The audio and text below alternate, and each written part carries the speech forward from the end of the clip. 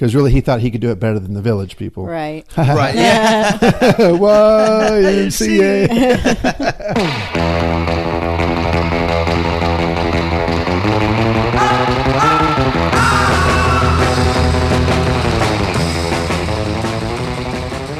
Welcome to Pulp Fiction. This is the one where we review the indie horror, The Witch. Horror.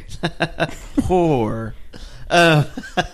We also are going to talk Oscars here on Pulp Fiction tonight. We're going to have an Oscar wrap-up. We're going to talk about this indie horror movie that's really gaining a lot of buzz, both from critics and audiences.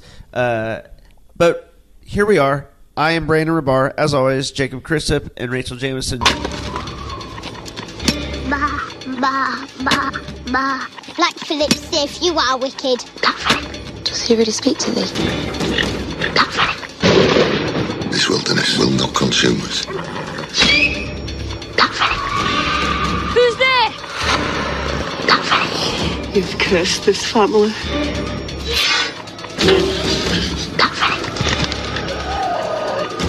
This is witchcraft. She plays a curse on me. Why have you turned against me? I saw it. Your reign of evil. It's not safe. Not with them. Think on thy sins.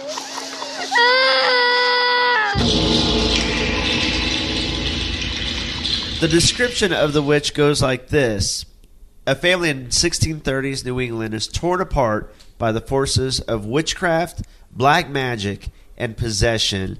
This is a movie that's got 83 on Metascore. I think it's around 88% on Rotten Tomatoes. This has gotten a lot of buzz. Before it was ever released, people were talking about it because of the festival circuit. The Sundance Festival? Yeah, I think it killed the Sundance. Well, I know that the director, Robert Eggers, won Best Director at the Sundance Festival. Which is a big deal for a horror movie. And let's just jump into our initial reactions from this movie. I want to save Jacob for last because I have no idea what he thought of it, and he's not a horror movie fan.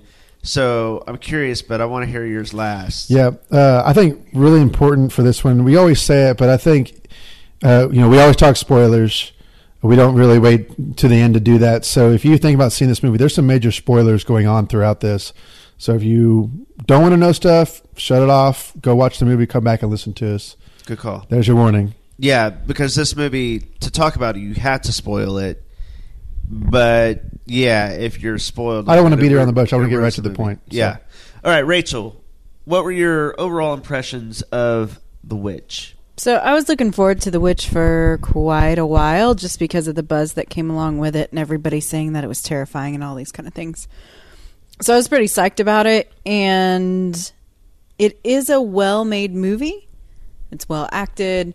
It's pretty. But I wouldn't necessarily call it a horror movie. To me, it didn't have a lot, and maybe that's because when I think of horror movies, I think of a lot of jump scares and stuff like that. It's not really that kind of horror movie. It's more of a suspenseful movie. Yeah. With some, I mean, it is a horror movie, but it's not what you would typically think of as a horror movie. Yeah.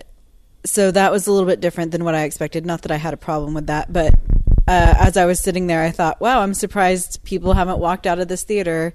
And I thought, like this is not going to go over well with audiences. And why? Because it's kind of slow moving. There isn't a lot of jump scares, stuff like that. I liked it. I felt that it was unnerving, and I left feeling kind of icky. There was also a lot of dialogue. There was a lot of dialogue in it as well. And a lot of long shots. Yeah, I don't think at all. I can absolutely 100% see why critics like this movie. I don't think it's going to be one that general audiences are going to love. No, absolutely not. I think that because of the trailers and the buzz, people have gone and seen it. I don't even know what the IMDb score is, but I was trying to find it, but when you search for The Witch, the fans gave it a 7.4. Metacritic gave it 8.8. Yeah, so 7. But Flickster Flickster viewers are at 53%, so that's still bad for them. For them, because it's not one, because there is a lot of dialogue. It's a little bit slow moving, and there's not a lot of jump scares. It's not your traditional. It's not your formulaic horror movie, right? Exactly. Fast edits, like the close up camera where they pan over, and all of a sudden, bam! There's someone there. Exactly. Whereas it's really the camera stays in one spot, far away, and they'll talk for golly, a minute or two without cutting an edit, and that's a long time. Yeah, it is.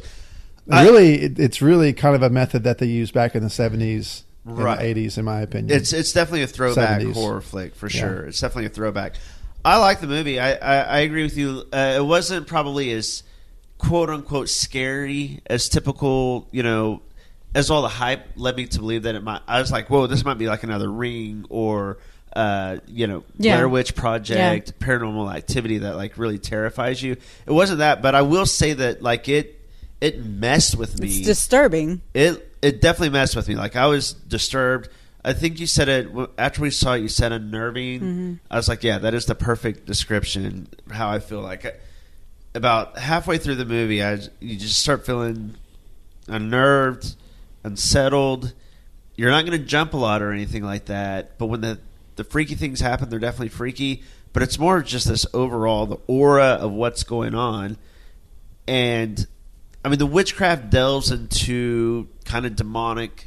Oh, it's satanic. Yeah, it's definitely, basically it is. Yeah. Yeah. And I mean, you can say that probably about a good percentage of horror movies, but there are some underlying elements in this that are just straight up satanic. They are. Yeah. They are. And that's what really... I wasn't expecting that, and maybe we should have with it being called The Witch, and knowing that it's a realistic type of movie. Maybe I didn't think it was going to go that far into it too. I was expecting a horror movie type of witchcraft. Was it more so because they're making deals with the devil? Yeah, and I think because you almost got like an up close personal, like because everything was more methodical and slow. There at the end, like especially those last 10 to 15 minutes. Everything that goes down, it feels too real. And then, like when she basically has a conversation with the devil or a demon or whatever it was. Yeah, that conversation with the goat is... And she's talking into the screen, and you hear, and you don't think you're going to hear anything back. And there's like a moment, there's like this pause, and then all of a sudden you hear this whispery... Honestly, it's kind of like that voice. That elvish type language from Lord of the Rings, where the kind of the L's roll off the tongue, and it's deliciously. Yeah, and it was like, I mean, it was creepy. It was creepy. And at the same time, like shuddering and shuddering. It bothered me. Like it affected me more than a movie has in quite a while. I agree. Like in that sort of way. So it was effective, and it was a really well done horror movie. It was just and then the scene following that where she, your protagonist, basically decides to sign her life away and become a witch, give over to the demon or Satan or whatever it was. That was just all unsettling. And then the very last scene, where she goes to the coven of witches, it was really really unsettling. Now, Jacob, we've kind of given our thoughts. But I had no idea what you were thinking, and I always kind of want to give it to you last on a horror movie because I don't know what to expect. So what were your thoughts? I was miserable in the movie. Were you? Well, like, look, let's just get to the brass tacks of it. If you don't know this, like, I just don't like horror movies. It's not my thing. I was restless. I took a buddy of mine who he sees a lot of horror movies. He actually has a very pretty educated religious background. Okay. He was Church of Christ. He went to a Christian university. So there were a lot of biblical theories or knowledge throughout this movie. So he actually caught things that I've yet to hear a critic catch, which I'll get to that in a minute. That's interesting. So for me, just kind of watching the movie, like, I think a lot of it's just because I don't like the feeling. I don't enjoy the storylines. Doesn't matter what the horror flick is, I'm just going to be restless. It's really only after I see horror movies is when I sit on it, I'm safe again, but I sit on it, I reflect on, and this is certainly one to reflect on. Yeah. Some of them, I mean, I take it with a grain of salt, watched it, fine, nothing else to take away from it. This is one that you sit on, and all right, so if we talk technical aspects, I thought it was done really, really well. Yeah, for sure. There were some great I mean, if you want to call them tracking shots, even if the camera was holding still. Yeah. But the cinematography was excellent. From what I understand, the director, Eggers, has worked in production, and he's worked in costume design, and he's worked all kinds of technical elements for most of his career. And this is his first, go. So he was very particular about how everything looked. And his buddy, who he's done a lot of short films with, has always been his cinematographer, and that's who shot his movie as well. So they have a very close relationship. That makes sense. They certainly know their style. And since we're doing, was it 1630s Protestant? Yeah. Right? Yep. That's right. I think they nailed the look. Oh, for sure. And we haven't talked about their dialogue yet. So it's from that time period. And if you want to if it's authentic. Now, whether or not that works, and we can talk about that, but you do have to deal with that kind of heavy dialogue, that English dialogue that we don't hear all the time. So really, there are so many moments throughout the movie where we're really just trying to. You wish you had subtitles. You're trying to grasp what the context is before you even know what's happening. Yeah, that's a good point. That is true. And so, from what I have heard of a couple people who've seen it twice, and on the second viewing, they're able to grasp more. But even with the buddy I went with. We were able to kind of hash out some issues that we had after the movie. Okay, so you said this. Okay, yeah, whatever. Anyway, so the high dialogue, actually, I think I appreciated that more since I watch a lot of indie flicks, since I watch a lot of high dialogue movies.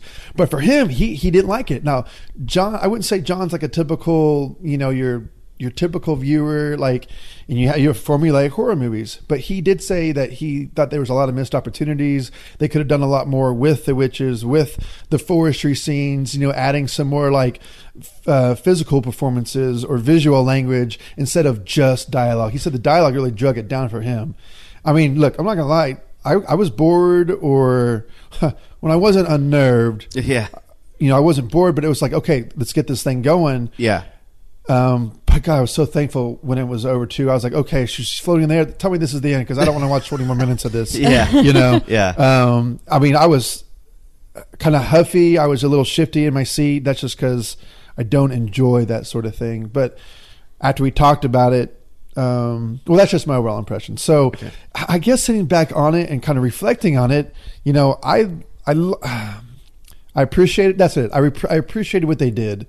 Obviously the story is not for me. Right. But when I think on the theory and the theory behind some of it, I am a little bit curious. It's not really my subject matter or something that I'm not interested into really getting into. Right. But the ideas behind it, sure. I can talk about it for an evening. Yeah. And it was interesting that they really did, and I can't remember if it was a prologue or something I read, but they based this on a lot of the stories that had come out of that time period and witches and all those things. So I mean, a lot of the happenings, a lot of the folklore and things like that came from real places, which makes it all the more unsettling to me, right? And all the more realistic. I do agree with your buddy in that I felt that there were. I'm cool with the dialogue, and I think that there were some freaky scenes. But I told Rachel afterwards, I was like, it's cool that there weren't a lot of jump scares, but they definitely could have used the witches more. There could have been more scenes still. Don't get me wrong. When they were on screen, it was pretty terrifying. Oh, yeah, it was really freaky. And I'll say this: the things there are some things, and I remember when the reviews first started coming out, one of the highlighted things was a quote from some reviewer that said, you feel like you're watching things that you shouldn't be watching. Yeah. Like you should. And I felt like that sometimes, like the baby, like that whole baby scene, that was sick. I mean, it was almost too much. Like I felt like this should not be that was really messed now. up. It was so messed up. And I get that they probably took that from folklore where witches will, take babies and I guess as mash sick as it them is, up and then rub it on their bodies. Yeah, that was insane. Yeah. I mean, it all happened so quickly. They showed that happening, I mean, within a 1 minute scene, but it sticks with you. It was so nasty. Yeah, you don't see that and forget it. No. But there were some really, really the parts that were suspenseful were really, really intense and suspenseful. Like when the little boy, the brother comes back after being missing, and they're trying to basically exorcise him, pray it out of him, and then the two twins go down at the same time, and like he's speaking, and like his body's kind of convulsing, and even that, like you kind of felt like you're watching something you shouldn't be watching, like you're thinking this is a 11-year-old actor who's doing some weird stuff, and then like when he was looking at his sister's cleavage, like there were so many like kind of like intense little things that you don't normally see in a movie. I remember the scene where they were all in the shed or whatever, locked up, and that was so suspenseful and intense. I don't know. I liked the movie, but I really hated the movie too. Yeah. So let's talk about like the individual actors, or let's talk about the father real quick. His name it's acted by Ralph Ineson, who actually is in Game of Thrones. Yes. Yeah. Like he had a really cool presence about it, and so much of it is his voice. I agree. Like his voice is intense and low, and yes, I mean it'll kind of throw you off a little bit, but I think the idea of like y'all understand why he left the village, right? Because really he thought he could do it better than the village people, Right. Right. Yeah. YMCA.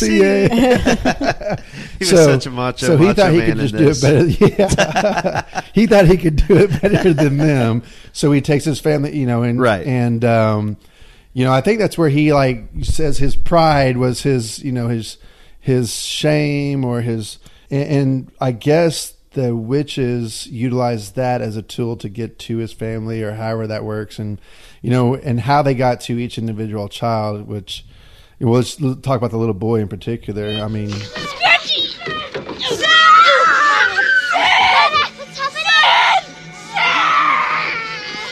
Thomason, take the children outside. What does this to thee? What does this? His mouths are sealed up. Oh, God. William. Hold it. Children, away from this. Thomason, now. He'll break his jaws. Christ. I've heard that the little boy basically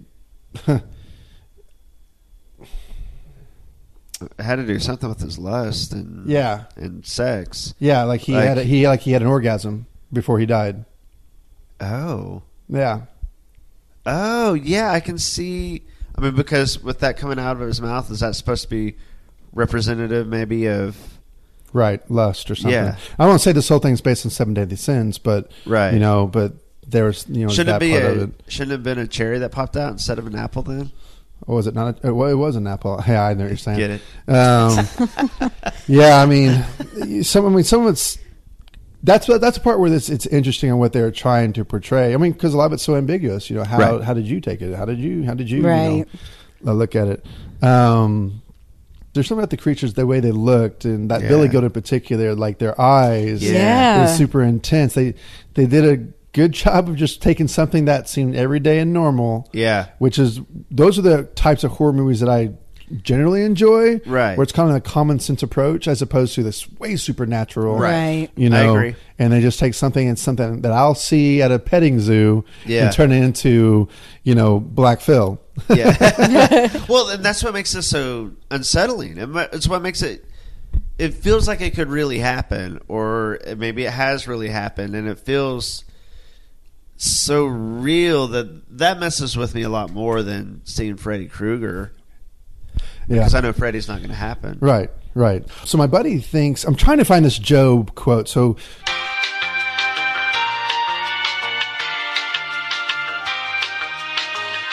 all right, so when the father, right before he gets jabbed in the side by the billy goat, and he says, to corruption, thou art my father. Okay, that's a verse from Job 17:14, and actually follows up with, to the worm, thou art my mother and my sister. Oh, wow. All right. I mean, to me, that's no accident. Oh, I mean, because so much of this story was written, from, transcribed letters. Obviously, there's so much of it from the Bible. Yes. Because I just thought it was really interesting because, like, to me, when that happened, he just said, "You know what? Screw it. I give up," and then he just let the billy goat kill him. Right. And I thought that was pretty powerful after it was brought to my attention. Now, one thing I've heard as far as the daughter goes, which I thought was really interesting, was that they're all subject to a higher power, and they're all bound to this higher power, right? Right. In their case, they're all bound to God in the story, and they're just picked off one by one, right? Right. Well, in the end, the little girl, she gives up one higher power to another higher power from a certain perspective, in which she's still tied to those bounds, but unfortunately they're more evil, and it goes down that path. Right. The theory behind, not theory, but like just that theory or that thought behind it was just like, wow, there's a whole level to this movie that I just haven't quite taken into perspective yet. Right. Like, I respect it. I mean, I admire the willing to think like that. I mean, I could never write anything like that. Yeah. I mean, that's pretty powerful stuff, in my opinion. Yeah. And again, that's where it becomes very satanic in a way as well. Yeah, for sure. And I get why the critics are really kind of raving over that. You really have to think deep on some of this stuff, and you really have to know some. It's interesting what people take away from movies, right? So while my buddy John was able to just pick up on that Job quote immediately, he still wanted just the kind of more action type whatever. But I'm like, dude, if you've taken that kind of dialogue, right, to me that's way more interesting. That's why I thought about it so much more since I saw the movie. Yeah, he has the ability to have a much deeper appreciation for the movie than just jump scares. Exactly. It was kind of surprising to me. So, the more I sit on it, the more I like it, appreciate it. Yeah. But inevitably, I still was miserable watching that movie. I could not wait for it to be over. I think that's pretty much where I landed as well. Like, I thought it was from a technical aspect and a storytelling aspect, and as far as the effectiveness of the chills and scares and creepiness factor, I mean, I give it A's all across the board. It was so well done and effective in all those ways. But you said you felt icky after. That's how I felt. I just felt like I felt, that job well done. That's what they wanted. But I still just so bothered by it. Yeah. Let's talk about the closing scene. So basically when the girl talks to the goat, like, did it work for you? And let's just say when she just decides to flip, does it work for you? It does work for me. I will say the only thing that didn't work for me was I questioned why she was so easily flipped. Yes. I completely agree. I never thought for once that she was empowered or taken over, influenced by the devil, right? Right. Never or a witch, because even though she may have toyed with her sister, she seemed like she was in denial about 95% of the movie, really up until like the last 5 minutes. Right. Okay, so for her to just turn that easy, I was like, okay, well, that's convenient. And then she just signs over. I forgot what the verbiage is for that when you just sign. Yeah, I mean, you sign your name off to the devil. What's the word? Sell your soul. Sell your soul. Yeah. And then she walks into the woods, and then all that happens. Yeah. I just wasn't completely convinced. And I was like, okay, that's why I thought there might be like 20 minutes more to the movie, because it's like, oh, we're going to just turn that easily. Right. Anyway. What about you? Did it work for you? No, the flip didn't really work for me because I didn't understand why she would. Why? I think that was the only, if I had one criticism of the movie, that would be it. Like, if they would have given us a little bit more reason why she would flip. Is it because she felt like she had nowhere else to turn? That's what I said to Rachael. She was confused or questioning herself because she just lost her entire family, and maybe it was her. Maybe she thought she unknowingly did that. Like, maybe she thought she was a witch unknowingly. But she seemed completely content to flip. It didn't seem like a struggle. Like, okay, well, maybe I need to flip, or they're going to kill me like they killed the rest of my family, or I have no one left. I guess I should flip. I never got that There didn't vibe. seem like there was any kind of conflict in her. She wanted it. I will say the one thing she said that she couldn't sign, and then the voice said, "I'll just put your hand down and I'll do it for you." Something to that effect. Okay. Remember? Yeah. There was that. I mean, she was very willingly and openly talking to this. I was, the only thing that I gleaned from it was maybe she was questioning and wondering, and and had nowhere else to go. That was the one thing I said. I was like, well, maybe she just felt like she didn't But have there nowhere was else to go, weirdness but- before that because all of that happened and then she just laid her head down and went to sleep. So there was something that's not a normal reaction to my entire family just got slaughtered. I think I'm going to go take a nap now. Yeah. So to me, there was something happening before then. Right. She was already acting weird, but I didn't get where that switch was supposed to happen for her. Could she have been like, why did the witches take her twin brother and sister and not take her when they were both trapped in the barn? Right. You I know, agree. was she acting unconsciously? The way? witches very purposely took out every single member of her family except for her. But the And thing she is, was the thing is that they literally did it. You know, they got to her baby brother, they got to her Yes. little brother, Yeah. her twin siblings, and then they never really got to her unless it was through a mental or a emotional capacity, Right. Whereas everyone else seemed like they were affected physically, right? Yeah, Yeah. no, I agree. So I found that to be interesting. God, just creepy. I hate talking about this stuff. Yeah, it was creepy. It was so creepy. And can we talk about how when she was walking out to the witches, like it showed her again a thing that I felt like I shouldn't have been watching. It shows her naked body walking. I'm like, this is like a 15-year-old girl. There are just so many things. In the I mean, I movie. think we all know that it was probably It was a a body, body double. double. I'm sure it's a 'cause body- she was born in 96, 97. I can't find her age, but I'm guessing she's 14, 15-ish. Right? Yeah. And so it's like, oh, this is getting really bizarre. Yeah, it was bizarre. Even though I knew it was a body double, Sure. like as far as the illusion goes, I'm Yeah. looking at a 14 or 15-year-old naked walking and That just- becoming a witch. It was just so it was icky. just- Like everything. it was so many hard to things. watch. Like spiritually, it was icky, and like so many things I saw. I In was a like, demonic way. I mean, Yeah, simply it. it was. I was really surprised. I mean, it really kind of like, shuddered, once again shuddered. Like when they showed multiple witches, it's like, oh, wow, we have a whole thing going on here. Yeah. Like, that was a very powerful scene, I thought. Yeah. And then, of course, when they all start floating in the air. Actually, I thought they were on brooms for a second. Oh, did It was you? I it's didn't think that. It's like, man, how can we just go there? That's what it looked like at It was first. freakier though that they were But just it floating. really It was- was creepy. it's just- It's weird how creepy just a figure floating can be. Sure. And it was creepy. Now, And Rachel it and I was were executed talking, very well. Yeah. And Rachel and I were talking. I wonder, like, were these witches in these woods the whole time, or was it one witch that we were following? But then because they knew they had a new recruit or whatever, a whole coven showed up to kind of, celebrate, for lack of a better word, Yeah. or whatever. Because I feel like we were just watching one witch for most of the movie that was Yeah. living in this particular Right. woods. But since they got a new one, I felt like some of them came It's together. like a celebration. Could be. Yeah, that's how I took it. Let's at hope least. we never have to see a sequel and find out. Yeah, for real. Overall, I would say it was really a pretty good movie. Pretty well done. I thought it was a pretty solid horror film. Yeah. Because I think most of them are pretty generic and same old thing. And Yeah. this one, it's like I say, it's pretty rare that I like a horror film. Yeah. I at least respect the ones that are good. Yeah. And I Yeah. respected this I one. respect this one for sure. It's hard for me to recommend to people. That's what I was going to say. It is a well-made movie. I cannot in good conscience recommend it. I'm a Christian, but I'm not super sensitive about things like that. I watched American Horror Story, Coven. Like, I've watched all of those, and those don't really bother me. This movie in particular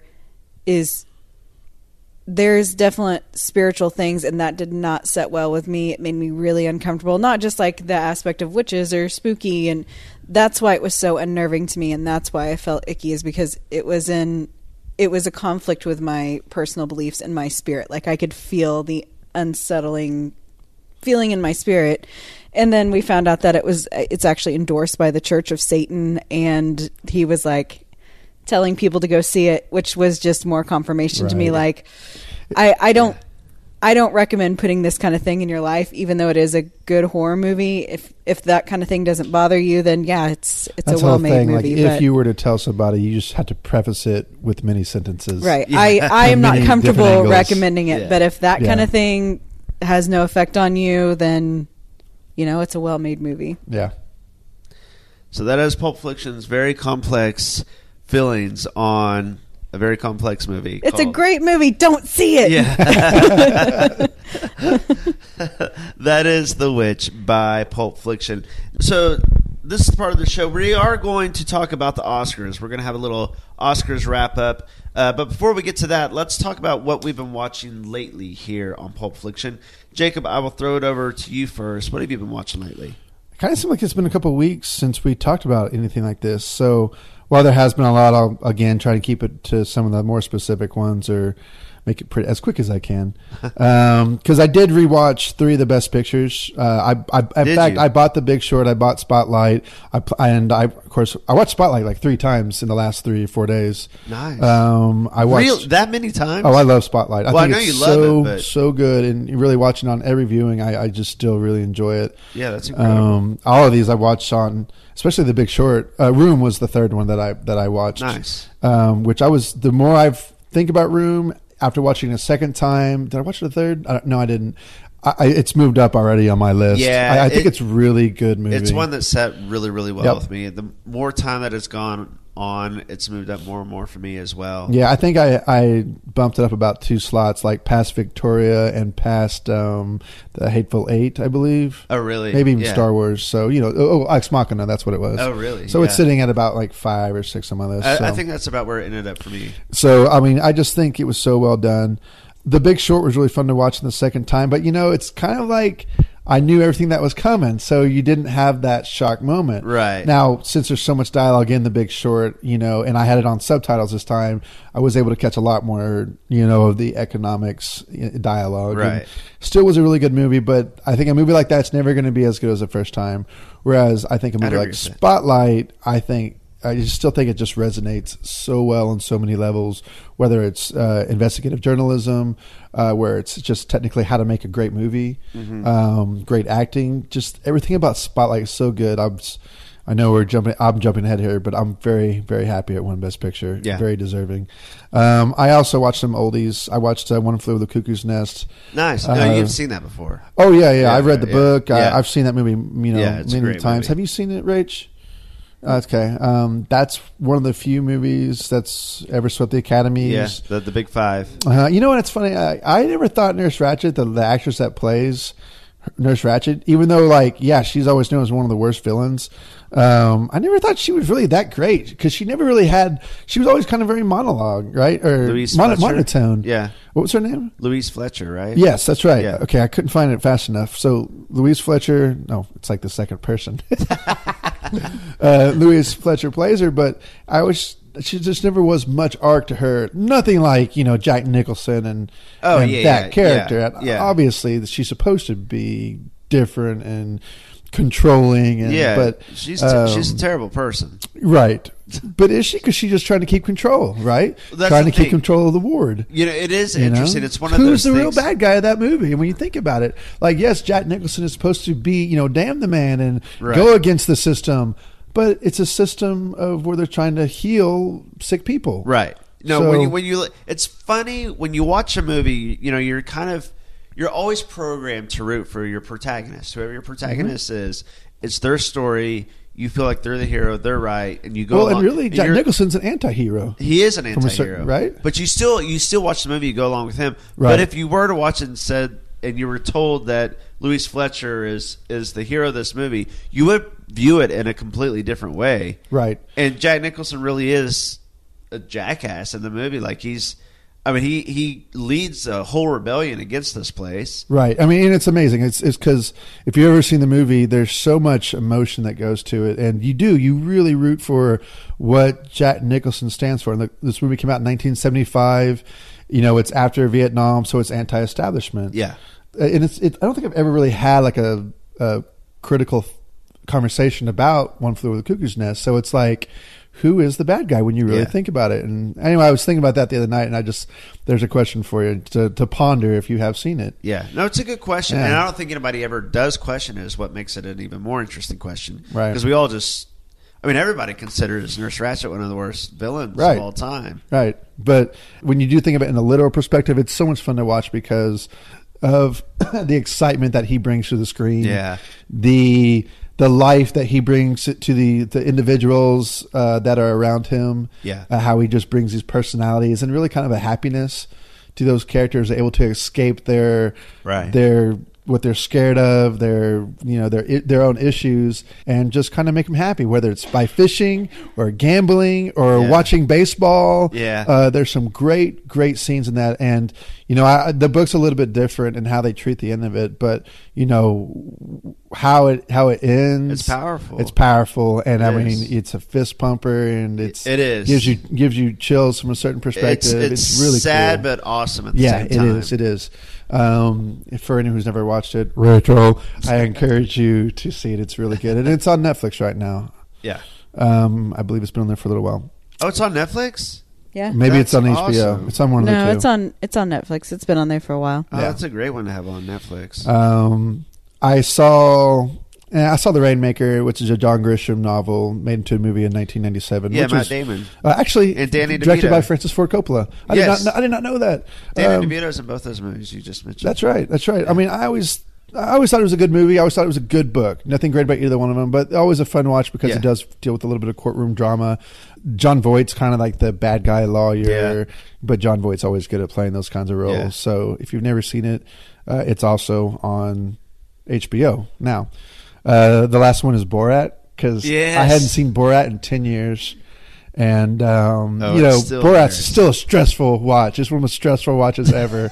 But Because it's really happening. Yes. These people are like... Yes, when he just messes with, really, I feel like Midwest, Middle America type blue-collar people. So great. And, either they're religious or they're really strong in their politics. Yeah. And he just messes with all of them. And I was still laughing at so many scenes. When Sacha Baron Cohen came out of the Oscars and they said Oscar nominee, it seriously took me, I was like, Oscar nominee? I was like, Sacha Baron Cohen's never been nominated for an acting Oscar. And I remember, finally they told he was nominated for writing Borat. Right. So yeah. Well, Borat won. So I guess he won, right? Yeah, that's what it was. Oscar winner. Yeah, I think they did say it. Oscar winner. Yeah. Just weird to think, right? Yeah, I thought it was a joke at first, but he really is pretty brilliant at some of the things he does. He is really smart. Yeah. He's a really smart dude. He is a really smart dude. He's really clever. And what's funny is if you look at Borat just from, I think some people could watch it and just be like, oh, it's like gross out toilet humor. Sure. But really, I mean, he's really taking issues, right, like racism and all these things, and kind of flipping on their heads and showing them how ridiculous these people are. Right. Like, even though like on the surface it looks juvenile, what he's actually doing is poking the holes in all these people's beliefs and showing them kind of how dumb their beliefs are. Right. So yeah. So or how serious maybe they take themselves. Right. Yeah. That's another thing. Yes. Absolutely. Rachel, what have you been watching lately? I haven't been watching much, but now that Jacob's talked about all these really smart movies, I'm just going to throw it out there that I've watched all of Fuller House. Hey, no, that's great though. That's it's a buzz thing. Yeah, I mean, everybody's kind of mentioning. We could actually do a whole pod on that. Actually, we'd probably get a lot of listeners. We probably would. Don't make me watch Fuller House. Well, okay. Here's the deal with Fuller House. Everybody that's criticizing this show, have you rewatched Full House as an adult? It's a terrible show. It's awful. Oh yeah, it is. It's a bad show. Like, it was cool when you were a kid because you were dumb because kids are stupid. As a kid, it was dumb. I did too, but I was a little bit older than you guys. So I was kind of. And it was probably not so much marketed towards. You were in college, weren't you? Yeah, pretty much. And it was just tee that one up there, Brandon. And it was not really made for boys. It was made for little girls. Really? I mean, I watched it almost every day after school. Exactly. But you knew it sucked, and you watched it because every you have day? like the three uncles. I mean, you have Joey and Jesse. So I mean, maybe. But anyways, I loved Full House as a kid. I watch it as an adult. It's awful. I still watch it because I'm nostalgic for it. So I watched Fuller House while I was cleaning my house. Like, so I wasn't like fully invested in this. I was going through boxes and whatnot. But it is. I think it's a good companion to the original. It's not a good show. It is absolutely not. However, Fuller House is a more adult show. It is clearly aimed for people that grew up watching it and for their kids. So it's nostalgia. It's a nostalgia watch, kind of. It's a nostalgia watch, but I think it has. I I feel like if you have a kid that's in the same age as you were when you watched it originally, they will like it. It is a lot racier than the original Full House. Yeah. Because they know that they're also speaking to an audience that watched Full House and are now adults. There's a lot of sex jokes. Netflix probably has a lot to do with that. I'm sure it does. Yeah. There's a lot of sex jokes. Stephanie has fake boobs, and they're like very obvious that she has fake boobs. Really? The girls go out for a girls' night out and get drunk. They talk about strippers. Really? Like, it doesn't show them drunk, but they talk about drinking and how they went out and had a good time. You have our undivided attention, Rachel. Yeah. But let's talk about. Can we talk about how DJ and Stephanie look really hot now? How they aged well? Yeah, that entire cast aged well. Yeah. Oh, John Stamos is a freaking nature. Oh, and he looks awesome. And they're very. It's a very self-aware show. They poke fun at themselves constantly. John Stamos even stops and says, "Can we stop a minute and talk about how good-looking we all are?" There's little things like that. They ask where Michelle is, and they're like, "Oh, she's off running her fashion empire," and everyone turns and looks right at the camera. That's awesome. Like, So they're very tongue-in-cheek. They know exactly what's going on. That's very cool. But so in a lot of ways, it's even more clever than Full House. It sounds like as far as wit goes, it is. It's not a good show. The girls themselves, the main actresses that came back, like DJ, Stephanie, and Kimmy, right? All pretty decent actors. Like, not super great or anything, but decent actors. The kids are a little bit annoying, but not bad overall. I feel like you should just lay off. Like, the things I've read about it are like, oh, the theme is terrible, isn't it? Oh, it's just a rehash. Well, yeah, it is. That's the whole point. I mean, like, and what I've read from them, the cast members themselves, like, hey, listen, they pretty much said what you said. The original show got kind of panned by critics anyways, but the fans loved it. Yeah. And they said that we made this for the fans. We don't care what the critics say. This is for the fans. We think the fans are going to love it. It's very clearly a show for the fans. After watching the pilot, I was like, this is pretty awful. It was a very forced, but in the first episode, the entire family's there. Otherwise, like, it's more of a reunion the dad, type show. Jesse and Joey make cameos, right? And Becky too. They all make cameos. The twins, they brought back the Jesse and Becky's twins, like the actual boys. They are just awful actors, like some of the worst acting I've ever seen in my whole life. Well, because they were babies. They were babies, kid, yeah. They're just babies. Yeah, so exactly. So they just brought them back for one episode. I lost my train of thought, but I'm curious about this. Like, was Joey? So Joey and Uncle Jesse, they're not really in every episode. No. Oh, none of them. It's mainly just the girls. It's just DJ, Stephanie, and Kimmy that are in every They're basically episode. the new Uncle Joey, Jesse, and it is Bob exactly Saget. the same story. DJ's a widow. They come to move in and help her out. So it's basically the exact same thing. But listen, I didn't know if I was going to keep watching it after the pilot because the jokes were so forced because the entire family was there. And they were trying to get everybody's catchphrases in. That's kind of and fun, like though. It is fun, but it was kind of a painful but it watch was at the same bad. time. Yeah. It was pretty forced. But after I watched the second and third episode, I was like, hey, they've actually like built their own little thing now. And That's there cool. are a lot of, they still say their phrases. Oh, my Lanta. all the Joey's phases. How rude. Cut it out. He did that too. It's all the pilot is Have mercy. Oh yeah, there's a lot of that, but How they're mostly really blatant sex jokes that are followed by "Have mercy" now, so they're better. So it's anyways, Full House for 2016. All that to say, if you liked Full House, stop being so critical of Fuller House and just enjoy it for what it is. It's not a great show, but it's entertaining enough. It's a good thing to throw on. Yeah. If you don't want to put a lot of thought into anything. If you don't want to take anything too seriously. That is correct. I'm probably going to end up watching it. I didn't love Full House. I watched it when I was younger. I don't know how it'll set with you if you didn't like it before, because like I said, it's not a good show. No, I mean, like when I was a kid, I was younger or whatever. Like I thought it was okay, but I definitely started to get older and realized that it sucked, and I kind of made fun of it, but I still kind of liked it. I freaking loved Full House. I had VHS tapes full of Full House, so I am their target demographic with this. I was in that weird. I was kind of becoming like a big kid, like a teenager, and so I was like, "Oh, this is kind of stupid," but I kind of still like it because I liked it a couple years ago. So I kind of made fun of it, especially but I still am curious. I still want to watch Fuller House. I mean, I probably watched it when I was 8, which would have made you 16. So you're a little out of their target audience when Full House was on. Yeah. I've told everyone who tries to get me to watch a new show that I'm not watching any new show until I watch Fargo. So good. Until you watch Fuller House. I have my priorities in order, I believe. You should never go Fargo before you go Full House. P.S. Fuller House is more than just like, Fuller House. That's DJ's new last name. She's DJ really? Fuller. Yeah, I heard that. Fuller House. Nice. I'm glad we talked about Fuller House. That'll be fun. I'm going to check it out. Misty likes it so far. At least she said a lot of the same things you did. She had the same feelings on it that you do. It's fun. She hasn't watched the whole thing. She's watched like 3 or 4 episodes. I'll quickly talk about 999, the movie that came out this week, starring Casey Affleck, Chiwetel Ejiofor, Anthony Mackie, Aaron Paul, Woody Harrelson, and Kate Winslet. Norman Reedus, Teresa Palmer, Michael Kenneth Williams. A really, really freaking good stellar cast. It's a stellar cast, which, it kind of went under the radar. Didn't make a ton of money. They didn't do good advertising for it. They didn't do good advertising on it. Directed by John Hillcoat, an Australian director who's directed acclaimed movies like The Road, Lawless, and The Proposition. And so people feel like that's why he got such a good cast for such a low-budget movie, because he's done some really good movies so far. This one, though, was disappointing. Oh, yeah.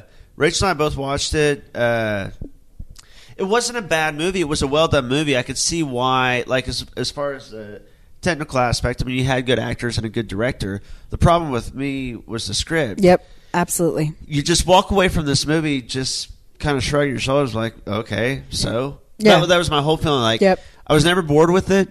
I was mildly interested to see where things were going. The characters, you didn't really... What's it about?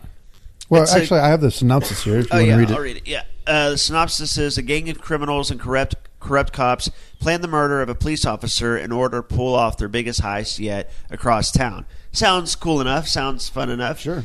But amazingly, it wasn't... That is what happens. Yeah, but it's not very interesting. But it's not. There's not much character development. You don't really care about the characters. Woody Harrelson is kind of quirky, fun, but he's kind of a minor character. Casey Affleck's character was, I guess, your protagonist, but did you care about him? No, I didn't. I didn't care about anybody in that movie. Yeah, so like when people die, and a lot of people die in this, you don't really care. I don't know. Is it just because there's so many people in it? There's so many people in it, and they didn't even try to develop them. They kinda just like throw Love you Actually? In the middle of a story. Yeah. You just don't care about half of them? Yeah, they do just kind of drop you in the middle. It's like Brandon's a big Love Actually fan. I love Love Actually. Yeah, I'll talk about that instead because I love that movie. It's kind of like if you had Heat, but took away all the good stuff. That's a good way to describe it, actually. Yeah. I got bored with it. I thought they could have cut at least 30 minutes out of that movie. So, Brandon, you were like, give me some more! Yeah, give me some more! Don't waste my motherfucking time! You get killed, walk on your doggy! I love that part. Side note about Heat. Some of his random outbursts in that movie from Pacino... Man had originally written Pacino's character to have a cocaine problem, like he did cocaine, but they cut that stuff. They filmed some of that stuff, but they cut it out because they felt like it was already overlong. They didn't want to delve into that stuff. So he just acted like he was on cocaine randomly? He didn't know that, so he acted this part. So there's these random outbursts, which are funny, like they get killed walking their dog, like, give me all you got! Give me all you got! Like it's random outburst, but it was with the idea that he had just done a line of cocaine to deal with all this. Like, interesting, I never knew that. So, like, with that, bit of information, it kind of helps explain some of the random outbursts. Right. Because she got a great ass! Yeah. You got your head all the way up it! I love Heat. Let's talk about Heat. 999 it's a movie that you're like, well, okay. Well, that exists. Yeah. I'll forget about it in a year. I've never even seen a trailer for this movie. I honestly barely. Isn't that crazy with the cast? Yes, because the cast. It's just bad marketing. Yeah, terrible marketing. Kate Winslet plays a Russian mob leader. It's really freaking weird. Really weird. Huh. Yeah, it's weird. I almost want you to see it to see what you think of it now. Okay. Despite what I just said about it, just because It was a missed opportunity. If they would have fleshed out the characters more, then you would have maybe cared, especially for like Chiwetel Ejiofor's character. Yeah. Or maybe Casey Affleck's character. Yeah, it's got Omar from The Wire. Yeah, he plays a Michael Kenneth Williams. He plays a drag queen. Yeah, indeed. Yeah, really. yeah. I guess it's was it a drag queen, transgender? Or something? Yeah, I couldn't tell which one. They didn't really give us context because that wasn't really the name of the game in this movie. But that is 999. Now let's get to Oscar talk. Normally we do like a top 5 list, but we're not going to do that this week. We're just going to kind of reflect on the Oscars and really kind of reflect on that little game that we played. Oh gosh. So do you guys know what I'm going to dress up as? We have a pretty good idea, right? Yeah. I'm going to give Jacob the executive decision. So basically, what the game we played was we all had to sit down. In our last episode, we sat down for all the nominations. We had to pick who we thought would win, and then we kind of would pick a dark horse. And if you got your pick, you got 1 point, and if a dark horse won, you at least got half a point. Yes. The end results of the score was Rachael 16.5. What? And then Brandon and I tied at 14.5. But thank God we had a tiebreaker because the big loser in the room was Brandon. And you know what's so funny? The reason that we decided to do the dark basically, horses, I picked that Mad Max would have more awards, and Brandon picked The Revenant. And you know, if he'd have picked Mad Max also, then it would have come down to we had to guess how many awards they would have had. And booyakasha, had it come down to that with me, I had Mad Max with 6. Which is I had him at 5. Exactly. And I had I was sweating bullets that last hour. I watched it with Jacob. Brandon watched it with his family. Jacob was legitimately really concerned about what was happening. He was really stressed out about it. Well, I started out with an early lead. I was like, oh, I'm never going to back off of this. And then, of course, don't call it a comeback by Rachael. And then, of course, Brandon sneaks up out of nowhere because some of the random wins that happened. If I won, it was random. No, actually what got me was when Sly lost because I picked... what's his name for The Revenant to win as the dark Tom horse, Hardy. Tom Hardy, and Rylance won, and that's when we broke even, and I was like, oh my gosh, I'm going to lose this. I'm going to have to dress up cosplay at the wrong movie. And that's what those how are the contest stakes. worked. Those were the stakes. If you lost, you had to dress up to a movie. But the key is that you have to dress up as the wrong cosplay for a movie that we have to go see sometime this spring or summer. This is going to suck. So thank goodness Brandon lost and all is right with the world. On a tiebreaker. And the whole reason we had the freaking dark horses is because we thought, well, no way if we put 0.5s, there'll be way more variance. No way there'll be a tie. We still had a tie and lost on a freaking tiebreaker. Yep. So okay. maybe Rachael and I will. It was a lot of fun for me at the end after we talk about the Oscars. Okay. It was a lot of fun for me. One, because I won, and secondly, because had I had to watch Mad Max win all of that crap and I hadn't picked them, I would have just been like, oh, this is the most annoying, worst Oscars ever. Well, like for me, I don't like Mad Max. I lost because of Mad Max. I already hated Mad Max, and I don't have 6 more reasons to freaking hate Mad Max. I'm so glad I met with Mad Max in all of those technical categories. And it won all of them except for special effects, which Ex Machina won, which I was so freaking excited about. It was like best of all worlds for you. Wasn't that bizarre? I mean, like, let's talk about just the technical awards so we don't have to talk about each one individually. Right. Okay, obviously Mad Max almost swept the technicals.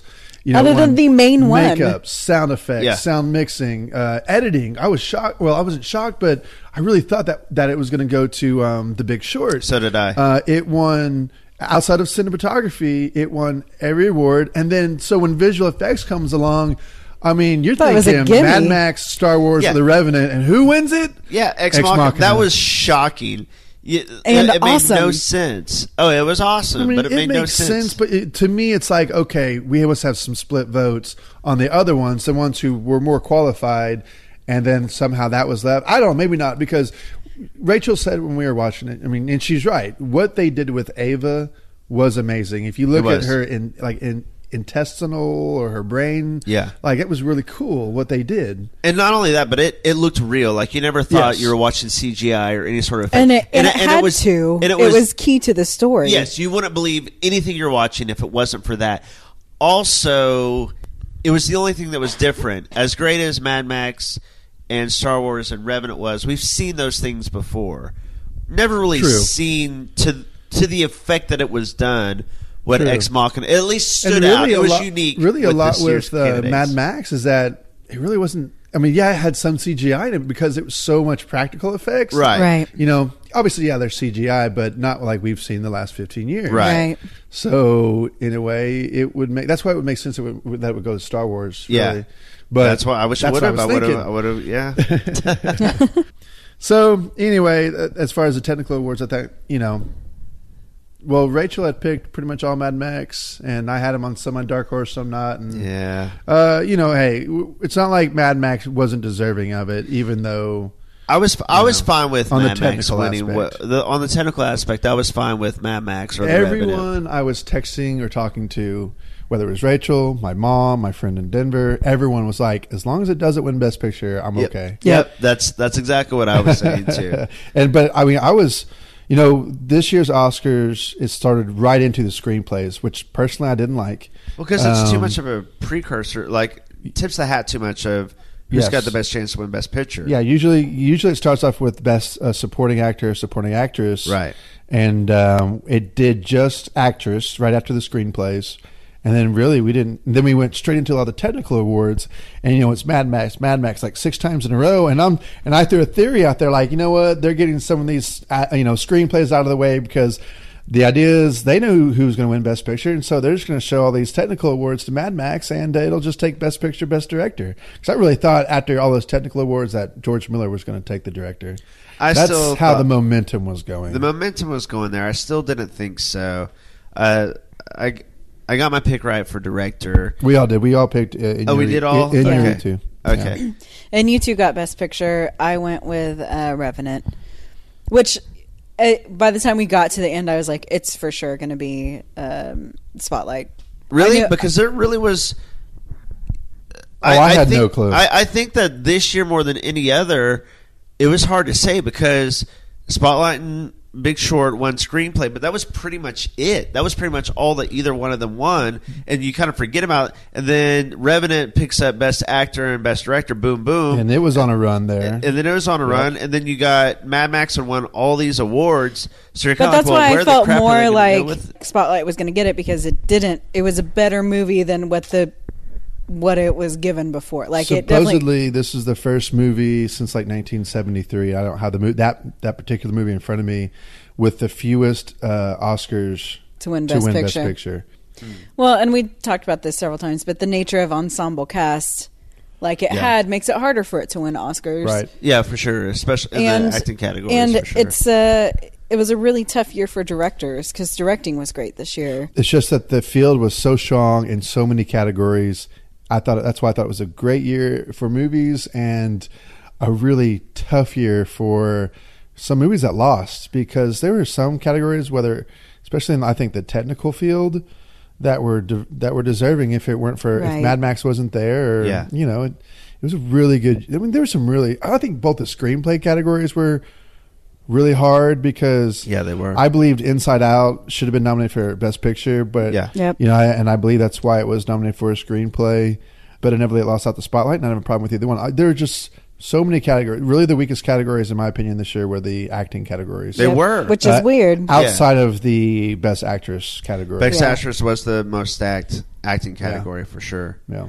Biggest disappointment for you guys? For me, it was Sly not winning. I was really bummed out. I'd say that's pretty universal, actually. Yeah, I think so too. I think everybody watching, everybody there, everybody thought and hoped that Sly was going to win. I know that my whole family was really bummed. That was the one that we were all most looking forward to. Right. We all wanted to see him have his moment. See the standing ovation. See him get. Especially he's like old school tough guy. Doesn't it seem like it always happens? happens? See him like get emotional. Yeah, I was really looking forward to it. Doesn't that seem like that always happens? Like it happened with Michael Keaton last year. It happened with Mickey Rourke when he was in The Wrestler. Yes. Yes, that's right. I'm sure there are other ones that are out there. I mean, clearly it's taken Leo 6 times to finally win his award, but he's not. I'm not sure if he's up there with Michael Keaton. No, I mean, because he hasn't put in the years that. Right. Well, and let's be honest, this was Sly's last shot at it. Oh, he can't be Rocky again. I mean, and he doesn't have. He's not going to win for like the Expendables 4. He can only he can only be that good as Rocky. And now that we've broken into old Rocky, now we've seen it. So the next performance as old Rocky will be less. That's exactly unless right. he's doing Shocking a one-handed and- push-up. I don't see it happening. Yeah. No, but Which you probably still can. I was like, I'm sure he yeah, could do it. but you're right, and I think that's what we all recognize. This was his only shot to ever win an Oscar, and damn it, even if Mark Rylance was maybe better, I'm not saying he was. I or didn't wasn't, think he was. but either way, you wanted to see Sly win it. Yeah. Yeah. So that was. How do you not vote for Sylvester Stallone? I don't get. I was shocked. I was too. My sister was like pretty nervous about it. It's like, don't worry, he's going to win it. Like I almost guarantee he's going to win it. So she started feeling better. She's like, good, that makes me feel a lot better because I was so nervous. And then I made it shot- worse yeah. because I got her expectation. She's like, I'd lower my expectation. I had just kind of given up to the fact that he was going to win. I was like, oh no, he's by far the favorite. He's going to win. So I kind of ruined it even more. Well, and for he her. was the favorite. He was, yeah. That was the biggest shock of the night to me. Well, let's talk about the elephant in the room then, which would be the politics behind the Oscars this year. Oscar's so white. Yeah. Yep. Not true. Oscar's so not black. Yeah, there's a big difference. I mean, There is a difference. Jacob sent us a text because he decided all the different nationalities and races that did win. I can't remember now, but 2 Mexicans, 2 Chileans, a Palestinian, an Italian. I know there's another European group that did the movie Stutter. Oh yeah. I don't know where they're from. I didn't catch it. So it's not that the Oscars weren't. Actually, the Oscars seemed like they were very diverse. It just Yeah. wasn't They were. a good year for African Americans. Yeah. Well, and here's the thing: I love black actors and actresses, but if they didn't give their performances this year, then you shouldn't nominate them. Yeah. The only one that had a good argument to me was Idris Elba. Me too. Other than that, nobody really had an argument. And here's the deal: I mean, unfortunately, maybe Will Smith, which is his Maybe. wife is who started it all, and maybe Michael Creed. Michael B. Jordan. Michael B. Jordan. Yeah. But Michael B. Jordan, I mean, he never seemed to put up. Like, nobody seemed shocked that Michael B. Jordan wasn't nominated for Creed. Right. I say Idris Elba was the one who probably should have. He was.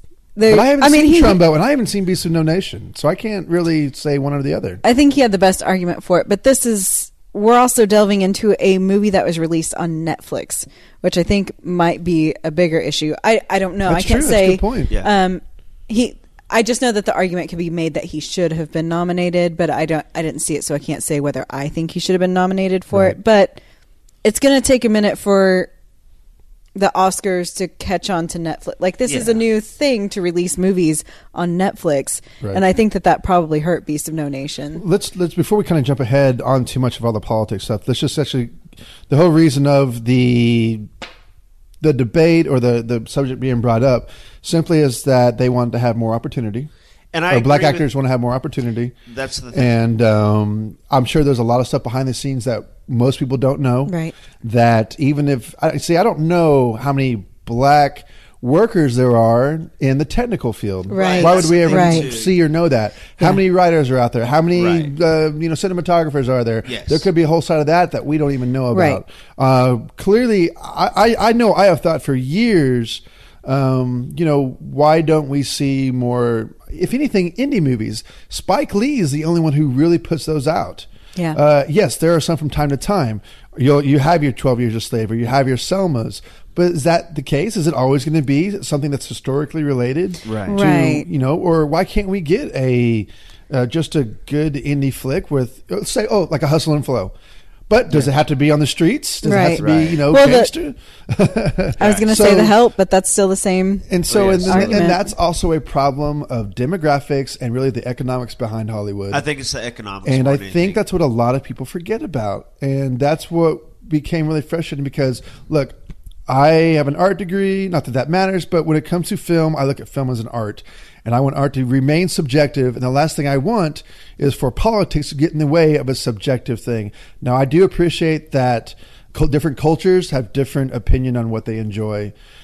But when you come to making movies in a technical aspect, when it comes to acting, and yes, I do agree, a lot of that's subjective. Most people know what is the inferior or superior Right. I guess, a choice, decision, or winner, and this year they were just better in the acting department. They were just better performances.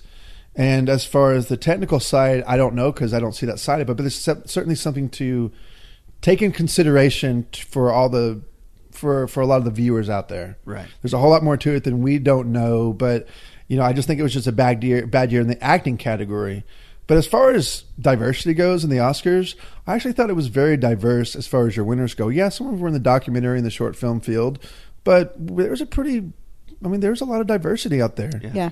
And I think, unfortunately, that's just kind of how it is still, and that, it was a lot worse 50 years ago, and it'll be a lot different 50 years from now. Yeah, I agree. I agree totally. I think that it is... Listen, I think the Academy has always done a great job of recognizing the best performances, the best, whether it be in acting or cinematography, the technical categories. So I don't blame the Academy at all. I don't think that was the problem. It was definitely an opportunity type thing, but you can't get onto Academy for that. But at the same time, like you said, it's an economics thing. These people want to make money, and so are they going to make more money if they put Tom Cruise in a lead, or are they going to make more money if they put Chiwetel Ejiofor in a lead? Chiwetel Ejiofor is a great actor, but is he going to make the money back that the Well, let's use Denzel Washington as an example. That's a great example because there are a lot of white people who will go to the movies to see Denzel Washington. Right. A lot of them don't know Ejiofor, who I think is an excellent actor. Oh, he is. And it's like, well, give him more chances. I completely agree. Right. But until that happens, he's going to have to play like that role he did in NASA for The Martian. Yeah. Or he might have a breakout like he did in 12 Years a Slave, which I loved him in. And that's a part where you get to wonder about scripts that are sitting on shelves, how do we keep this ball rolling? And, was 12 Years a Slave a successful movie while it was at the theaters? It might have been the Oscar winner that year, but at the time, how is it going to hit its demographics? Because, again, let's not forget about the economics. Right. Yeah, it really comes down a lot of times to they need established stars, and unfortunately, there's not as many black actors and actresses who are going to bring in the bucks as and again, I'm not saying that's not their fault. Again, it's opportunity, but it just takes more time for more and more to become established. And I also believe that Hollywood doesn't rely on its star power as much as it used to. I believe I read an article about how they don't believe The Revenant would have been as successful if Leonardo wasn't in it. And I don't know how it works when it comes to royalties and paying actors these days, but I would think that, again, this is not the politics. This is the unfortunately the nature of the business, where they might cast so and so because they get paid less as opposed to a more, a bigger name. Right. Yeah. So I think it's unfortunate that I believe in the opportunity thing as well, but I also understand the economics behind it, which kind of stinks because I wish it wasn't about that. I want it to just be art, and I wish it was always, it could please everybody. And it's unfortunate when it comes down to, I want to watch one of my favorite award ceremonies, and it turns into nothing but politics. Yeah, I thought Chris Rock's opening segment was funny. Rachael and I were laughing hard. Yeah, I thought it was when they did the sub-in videos where like Whoopi Goldberg was the janitor. The janitor. Yeah, I thought those were, especially, I don't know what her name is, but when she went as the bear, that was hilarious. That was awesome. Honestly, it kind of said, well, really, there's some limited roles here. Right. You can't do a movie about the Danish girl and have, what I mean? Trumbo could only be played by white dude. He's based on a real guy. Steve Jobs could only be played by a white guy. When it comes to history, it can only be played by I looked at all the 5 best actors, and The Martian was really the only one that could have been played by either a black or white. A neutral race, right? Yeah, it was the only one. Right. So, I mean, a lot of and again, that's scripts, and that's what's written.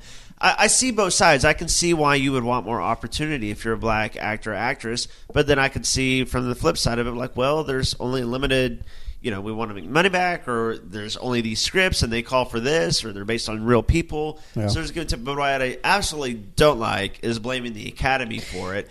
I agree. It's not a problem. The best performances. It's not a problem with the Oscars. It's a much deeper problem than that. And the Oscars got attacked because Jada Pinkett Smith got butthurt that her husband didn't get nominated for something he didn't deserve to be nominated 100% agree. See, now I actually kind of disagree with you all in that I think it could be more on the Weinsteins or the Academy, that they could put more scripts out there. I bet there's a lot of scripts on the shelves. But that's not the that Academy. They just choose. That's Hollywood. That's Hollywood. That would be okay. but like the Academy is like a So when they deal. say like a bunch of old white guys in a room and they're always picking, whoever to win awards, you're saying that's nothing. That's completely different than, yeah, you're right. Universal or Fox actually getting scripts and putting people on the screens. Got it. Exactly. Okay. Yeah. All right. Yeah. It's just a separate deal.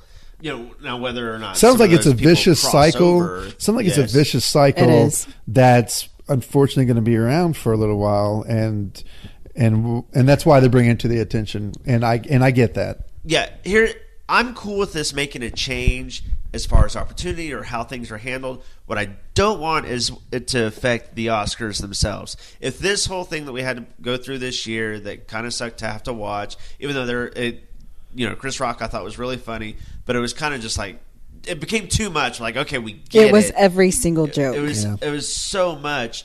But if the end result of that is there is a change in opportunity in that time, that's cool. That's fine. I'm fine with it. But I don't want to see the Oscars go to like 10 acting nominees instead of 5 to make people happy, right? Just to make, because then the quality goes down, which is what I fear. Is that or like, okay, they keep with 5, but every year they feel like they had to nominate one non-white actor, whether that be a black or Asian or Mexican, whatever. Like, I don't want affirmative action nominees. Yes. So as long as it doesn't affect the Oscars themselves, I'm cool with that. Because we want it to be subjective. We don't want there to be any kind of political control over that stuff. Yeah. I think, unfortunately, that's just the way it is sometimes, even though I completely agree with what you just said. I actually just thought of something else.